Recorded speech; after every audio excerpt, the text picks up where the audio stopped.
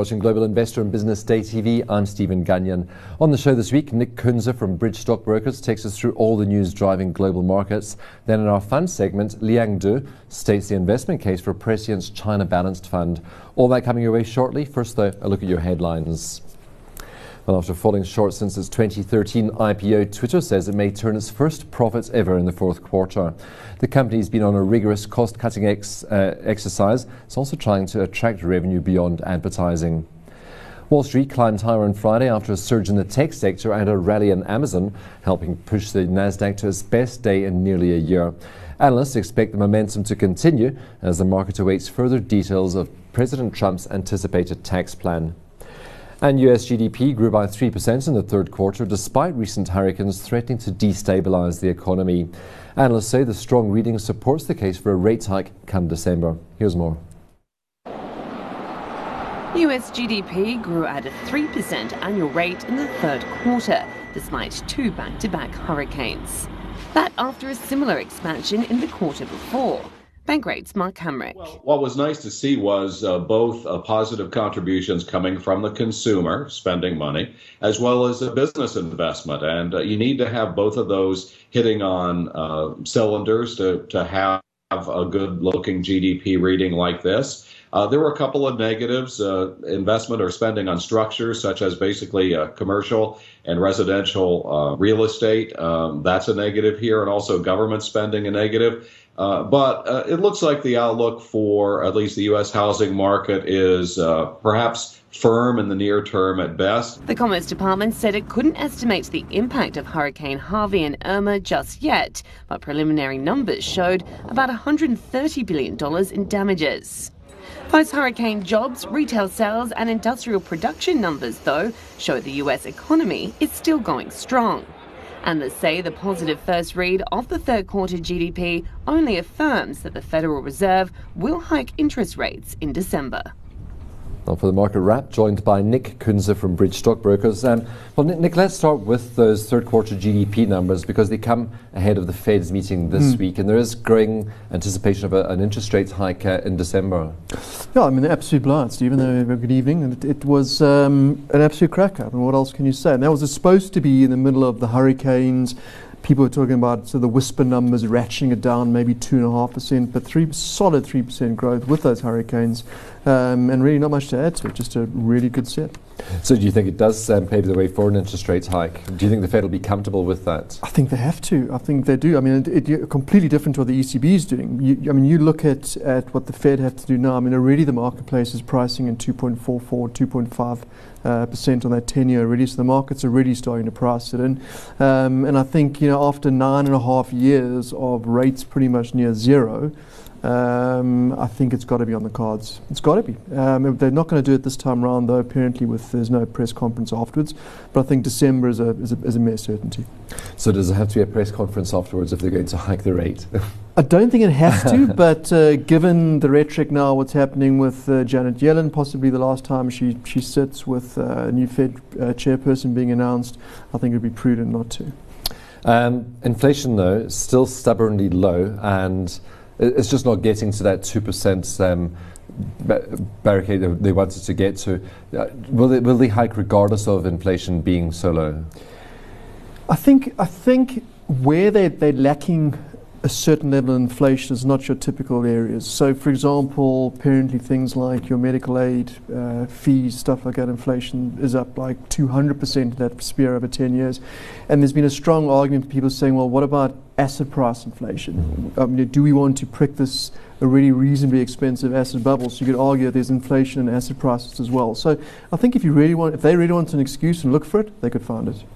You mentioned the ECB, and they were surprisingly dovish last week, or Mario Draghi was surprisingly dovish. So they are starting to taper back their purchases of assets, but nowhere near cutting it off altogether.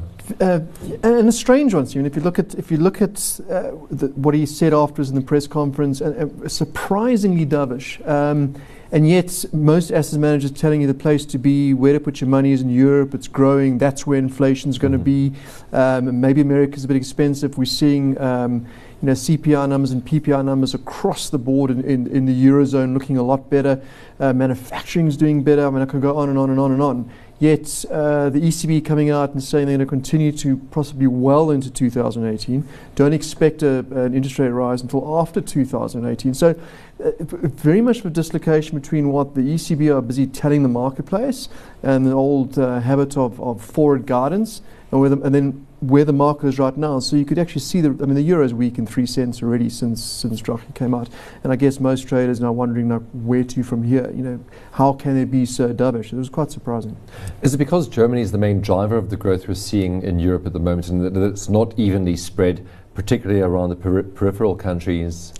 I think possibly, and I think maybe the arguments in the case that the euro has been quite strong recently, and this is a nice excuse for them to weaken it, and that would tie into theory of Germany being the main exporter out of the area, out of the eurozone. But it's still on the scheme of things. It was you got to think with interest rates in the eurozone are sitting at negative 0.4%. How does that equate to an environment where the rest of the world are telling you that the eurozone is possibly going to be leading growth with emerging markets going forward into global growth? Doesn't quite add up. Okay, and BOE also sitting this week, and in the last meeting there was a mix of hawks and doves at the meeting. It looks like this time, though, the market is expecting Mark Carney to raise interest rates because we do have inflation that's accelerating. They've got high unemployment levels, and they also have a pound this week at the moment. Yeah, and I think that would certainly be one of the first sort of major central banks to start the hiking process. We've already seen it with Canada. BOE, it's already penciled and they're going to be raising rates. But it's not a given, and we've seen with these central banks recently, and someone pointed out if you Google Carney, what he's like about the girlfriend that never delivers, as I suppose he's got, who knows what he's going to do. But right now it's a 50-50 split. The market's pricing a rise. Okay, let's look at some company news. Twitter it was in the headlines. Could turn its first profits ever in the fourth quarter. They've been cutting expenses. They're looking for new revenue sources, including live streaming. So I think they've been live streaming events, sports events, news broadcasts and the likes. You're not convinced, though? I mean, let's hope they deliver a profit. 53 PE on the stock, yet to make a profit. Stock was up, bounced about 15% in the last week on the back of this. You better hope they make a profit because the market's pricing it to perfection. I personally do not think that I think it's too expensive, and I think it's too much of a fickle business. But let's see. The market, we're a typical marketplace we're now. Let's see if they're buying the rumor, selling the news. So let's see. Do you think they have a business case that justifies the rating that they have at the moment, the 53 PE? And where else, apart from advertising and live streaming, could they make revenue? Well, I guess that there's an argument to be had for what data they possess. They've got real-time data of, I think, 350 million subscribers that are users of Twitter. So in this age of data capturing and data how being, do you monetize that? How do you monetize that? I've heard that argument too. The problem is the margins are very thin. The point of entry is pretty much zero cost. Facebook, we're going to buy them. They've already turned it down, and they're going to launch a similar thing. Google have launched a similar product with video streaming as well. So you're surrounded by a lot of competitors with a lot of deep pockets who are making money, and you're not making money. So I think that the jury's out whether they'll still be around, but I certainly wouldn't rush into them right now. Let's look at some of the other tech shares because they all rallied last week. We had numbers coming out of Microsoft, out of Amazon and Alphabet. Microsoft, you could argue, isn't expensive or isn't as expensive, but they really are making gains from cloud computing, aren't they? Very much so. They're challenging directly in that space with Amazon Web Services. They're funny enough. If you look at the results that happened on the Super Thursday, they're calling it, where those blowout numbers. Amazon, Google, and Microsoft, the highest margins, the most income revenue stream was done on the back of hosting service and web services. And they're delivering. They are delivering. But funny enough, they're all competing in exactly the same space. But they're not expensive. Now, they compare that to Twitter. They're trading on a forward PE of like 21s and 22s. So that's Microsoft. So a far better looking company, and you got to think much more room for growth. Yeah. Any favourites amongst those? Well, you got to say Amazon's might have the lead with what they're doing in their space. They're starting to generate a decent profit now, but the problem with Amazon, and I think it's similar with the Teslas, and you're buying into the sort of the Bezos dream. You know, if you had listened to what he said a couple of years ago, you probably wouldn't have rushed into it. But all of a sudden now he's starting to deliver. The only thing I've got against Stephen is the valuations of some of these things. Amazon's on a forward P of 150 times earnings. Yes, they're delivering quarter-on-quarter growth of 40%, which is remarkable. But how long that can continue for? I mean, the world is only so big. But for now, you've got to say Amazon might have the lead in that space. Okay, and then perhaps moving over to banks, and we had numbers coming out of Deutsche Bank and also Barclays last week, and I think both disappointed the markets. Deutsche Bank 10% fall in third quarter revenue, and it just seems to be a weak market all around for Deutsche. I think if you had to look at the environment these banks are operating in, and certainly likes of Deutsche, have got a massive trading environment. The typical, the forex, the commodities, the bond, and their trading space. Volatility, as we know, it's no secret. People talk about at dinner tables now. You know, volatility is sitting under 10% for the year. They can't make money. That is their bread and butter business. And trading revenues on the NYSE are down 30% year on year. So they're going to battle to make an environment. And the same goes for Barclays. Their trading environment is going to take a knock. Compared to the US banks? I think the US banks are much better capitalized. I think Barclays, jury's still on that one. Deutsche also, their derivative book is still bleeding. They're much better capitalized after their recent capital raising. But their tier 1s and tier 2 ratios are still a little scary for me. And I suppose the US banks are benefiting from rising interest rates rather than static interest rates. Very much so. Okay, let's leave it there for a moment. We'll go to a short break. When we come back, we take a look at Prescient's China Balanced Fund. That's with fund manager Liang Du. Don't go anywhere.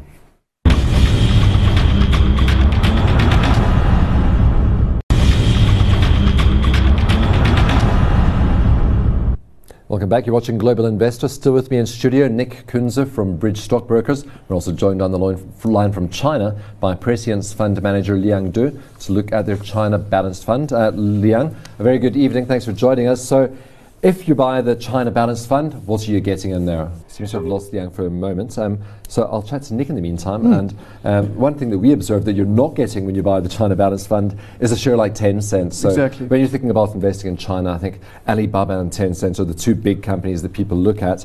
Does it put you off that they're not included in a fund like this? No, I don't think so at all, Stephen. I think, and in fact, it's quite refreshing to actually to pick up a fact sheet and not see Tencent and Alibaba in it.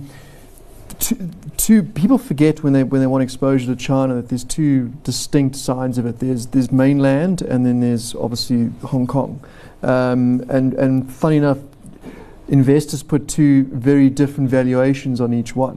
Whereas the one is allowed to be more foreign held, and you get the A shares and the B shares. The other side is not so susceptible to foreign investment. So it's worth remembering, especially for listeners or viewers out there now, that there's two very sides of China you play.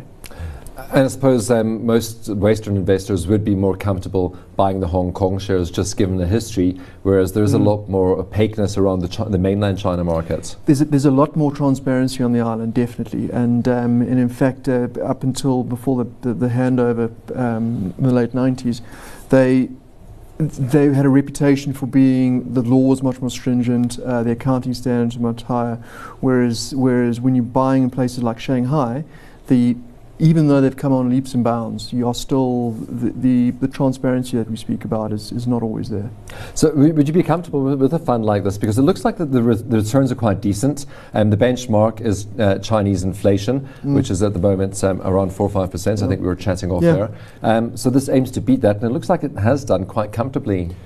Yeah, and I think investors need to remember as well that the Hong Kong dollar is pegged to the US dollar. So you're effectively buying stocks, so to speak, in dollars that until that peg one day maybe goes away. But for now, it's linked directly to the dollar. But I think you would be comfortable. Look, it must be noted that this year, and specifically this year, volatility in Chinese shares has been pretty much non-existent. And when you invested in China in the past, that usually came with a sort of your health warning, be careful, these things are volatile.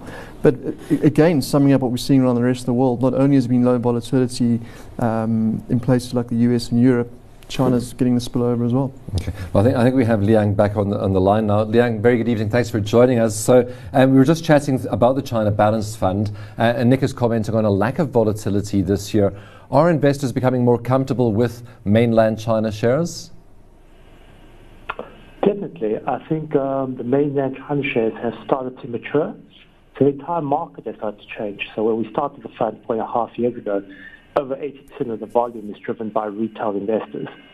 If you look at the market today, for example, there's far more institutional investors in place. So that percentage has dropped to about 65%.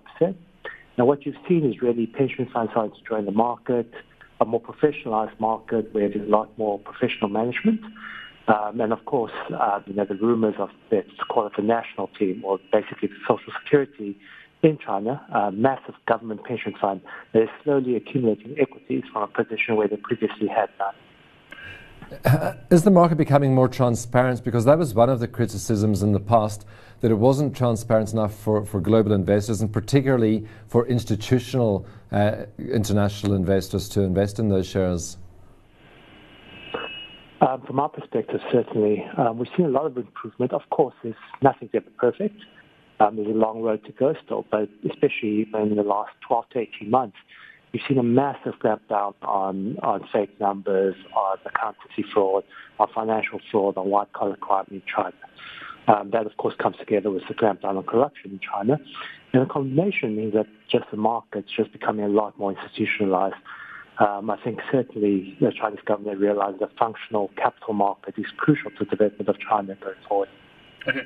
So take us through, we were discussing while we were trying to get you on the line, a couple of the shares that aren't in your fund, and those are Tencent and Alibaba, and of course those are shares that are top of mind with most investors globally. So what sort of shares do you include, what do you look for in shares that are going to be included in your balanced fund? Very simply, we invest in the China A-share market. So we exclude things like Hong Kong shares as well as US ADRs, simply because they're freely available to everyone. So for that, we think there's a lot of managers out there in the world who can buy these shares. As we well know, South African market itself, I think Nasdaq now is over 20% of our market index. So everyone's invested in those. And I think when we started the fund, we kind of asked ourselves, well, what is it that really helps people get high real returns? And for us, really, we focus on two things. One is, of course, the market beta itself. Investing in the right market at the right time gets you good return. But also, just as importantly, the ability to deliver alpha.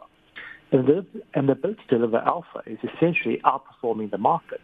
And there, basically, we had to question ourselves, what is it that makes us good? Or what is it that we do very, very well that continuously allows us to beat the market and not other people?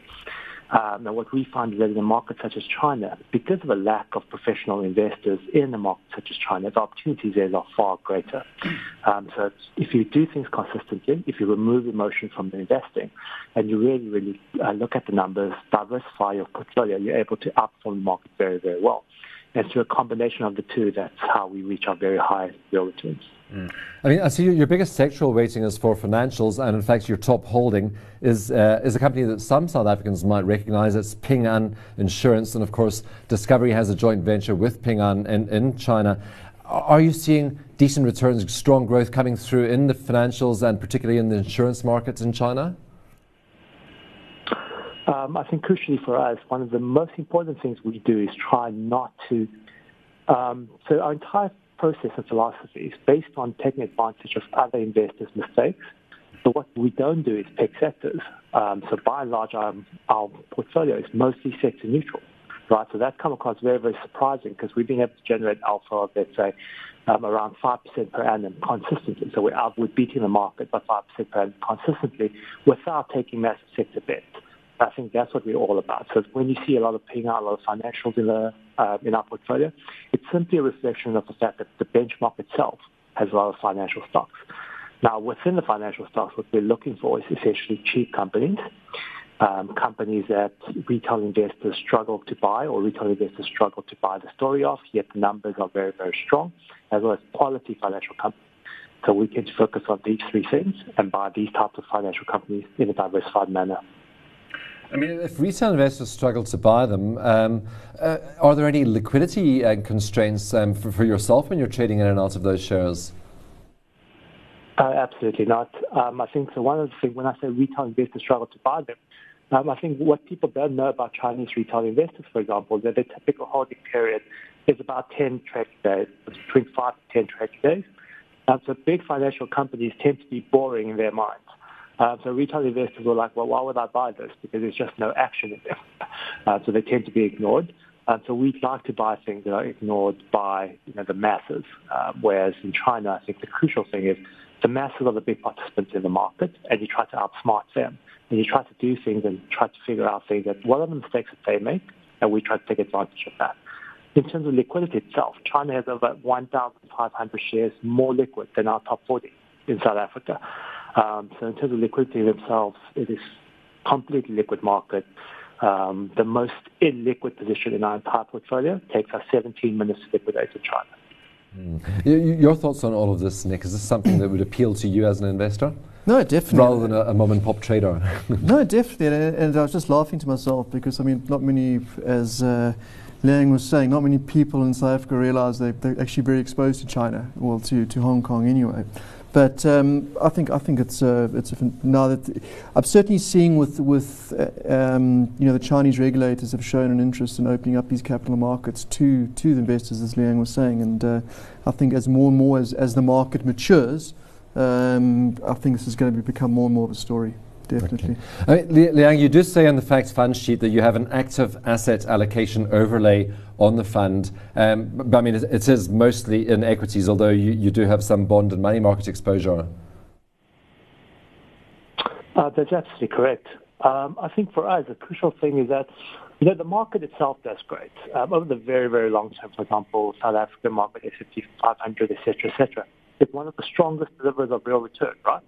However, you don't always want to be in the market. So, for example, if you invest in the US in the year 2000 or 2007, it took you a decade or 2 decades before you make your money back. And in China, it's exactly that type of market where the market goes through massive cycles of euphoria and depression. So what we try to do essentially is very, very simple. On a consistent manner, we try to buy the market when it's cheap, when sentiment is positive, and policies are supporting of the market, right? So government policy is supportive of the market. At that period of time will be very high in equity. And vice versa, we'll avoid the market when the market's expensive, when sentiment's negative, and government are forced to have policies that are negative towards the market. Now, South African investors buying into your China Balanced Fund, they're investing, they're using the rands and they're investing in yuan, aren't they? Yes, they are. So I think previously, I jumped into the conversation a little bit late, but from what I've heard, the yuan is kind of a semi-managed currency. You could call it that, a semi-floating currency. It's partially tied to the US dollar. It's not quite there. It's actually it's more tied to a basket, trade-weighted basket. But it's quite a stable currency. So that's what you're seeing. I think China is a natural. They have a $400 billion trade surplus annually. So absent any capital outflow or capital outflow fear, it has a natural appreciation tendency. Over the very, very long term, you're seeing inflation targets of 2 to 3%, very similar to U.S. inflation targets of 2%. So over the long term, we expect the Chinese CNY to be a currency that will be stronger than the rand, certainly by the inflation differential. Okay, so you're not necessarily taking on undue currency risk if you do invest in this?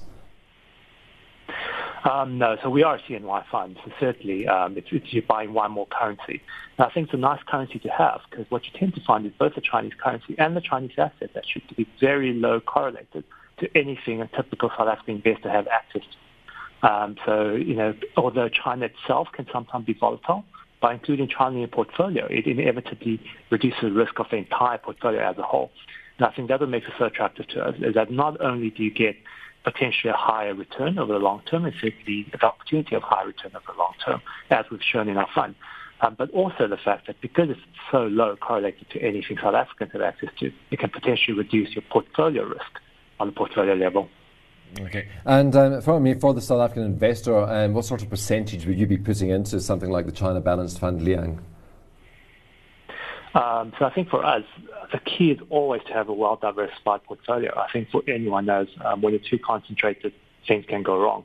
So markets such as China, I think the natural percentage for South African investors is probably between 5 to 10%. And I think that'll be enough to get you a kicker to your return over the long term. And at the same time, also bring some of that diversification benefit I was talking about earlier.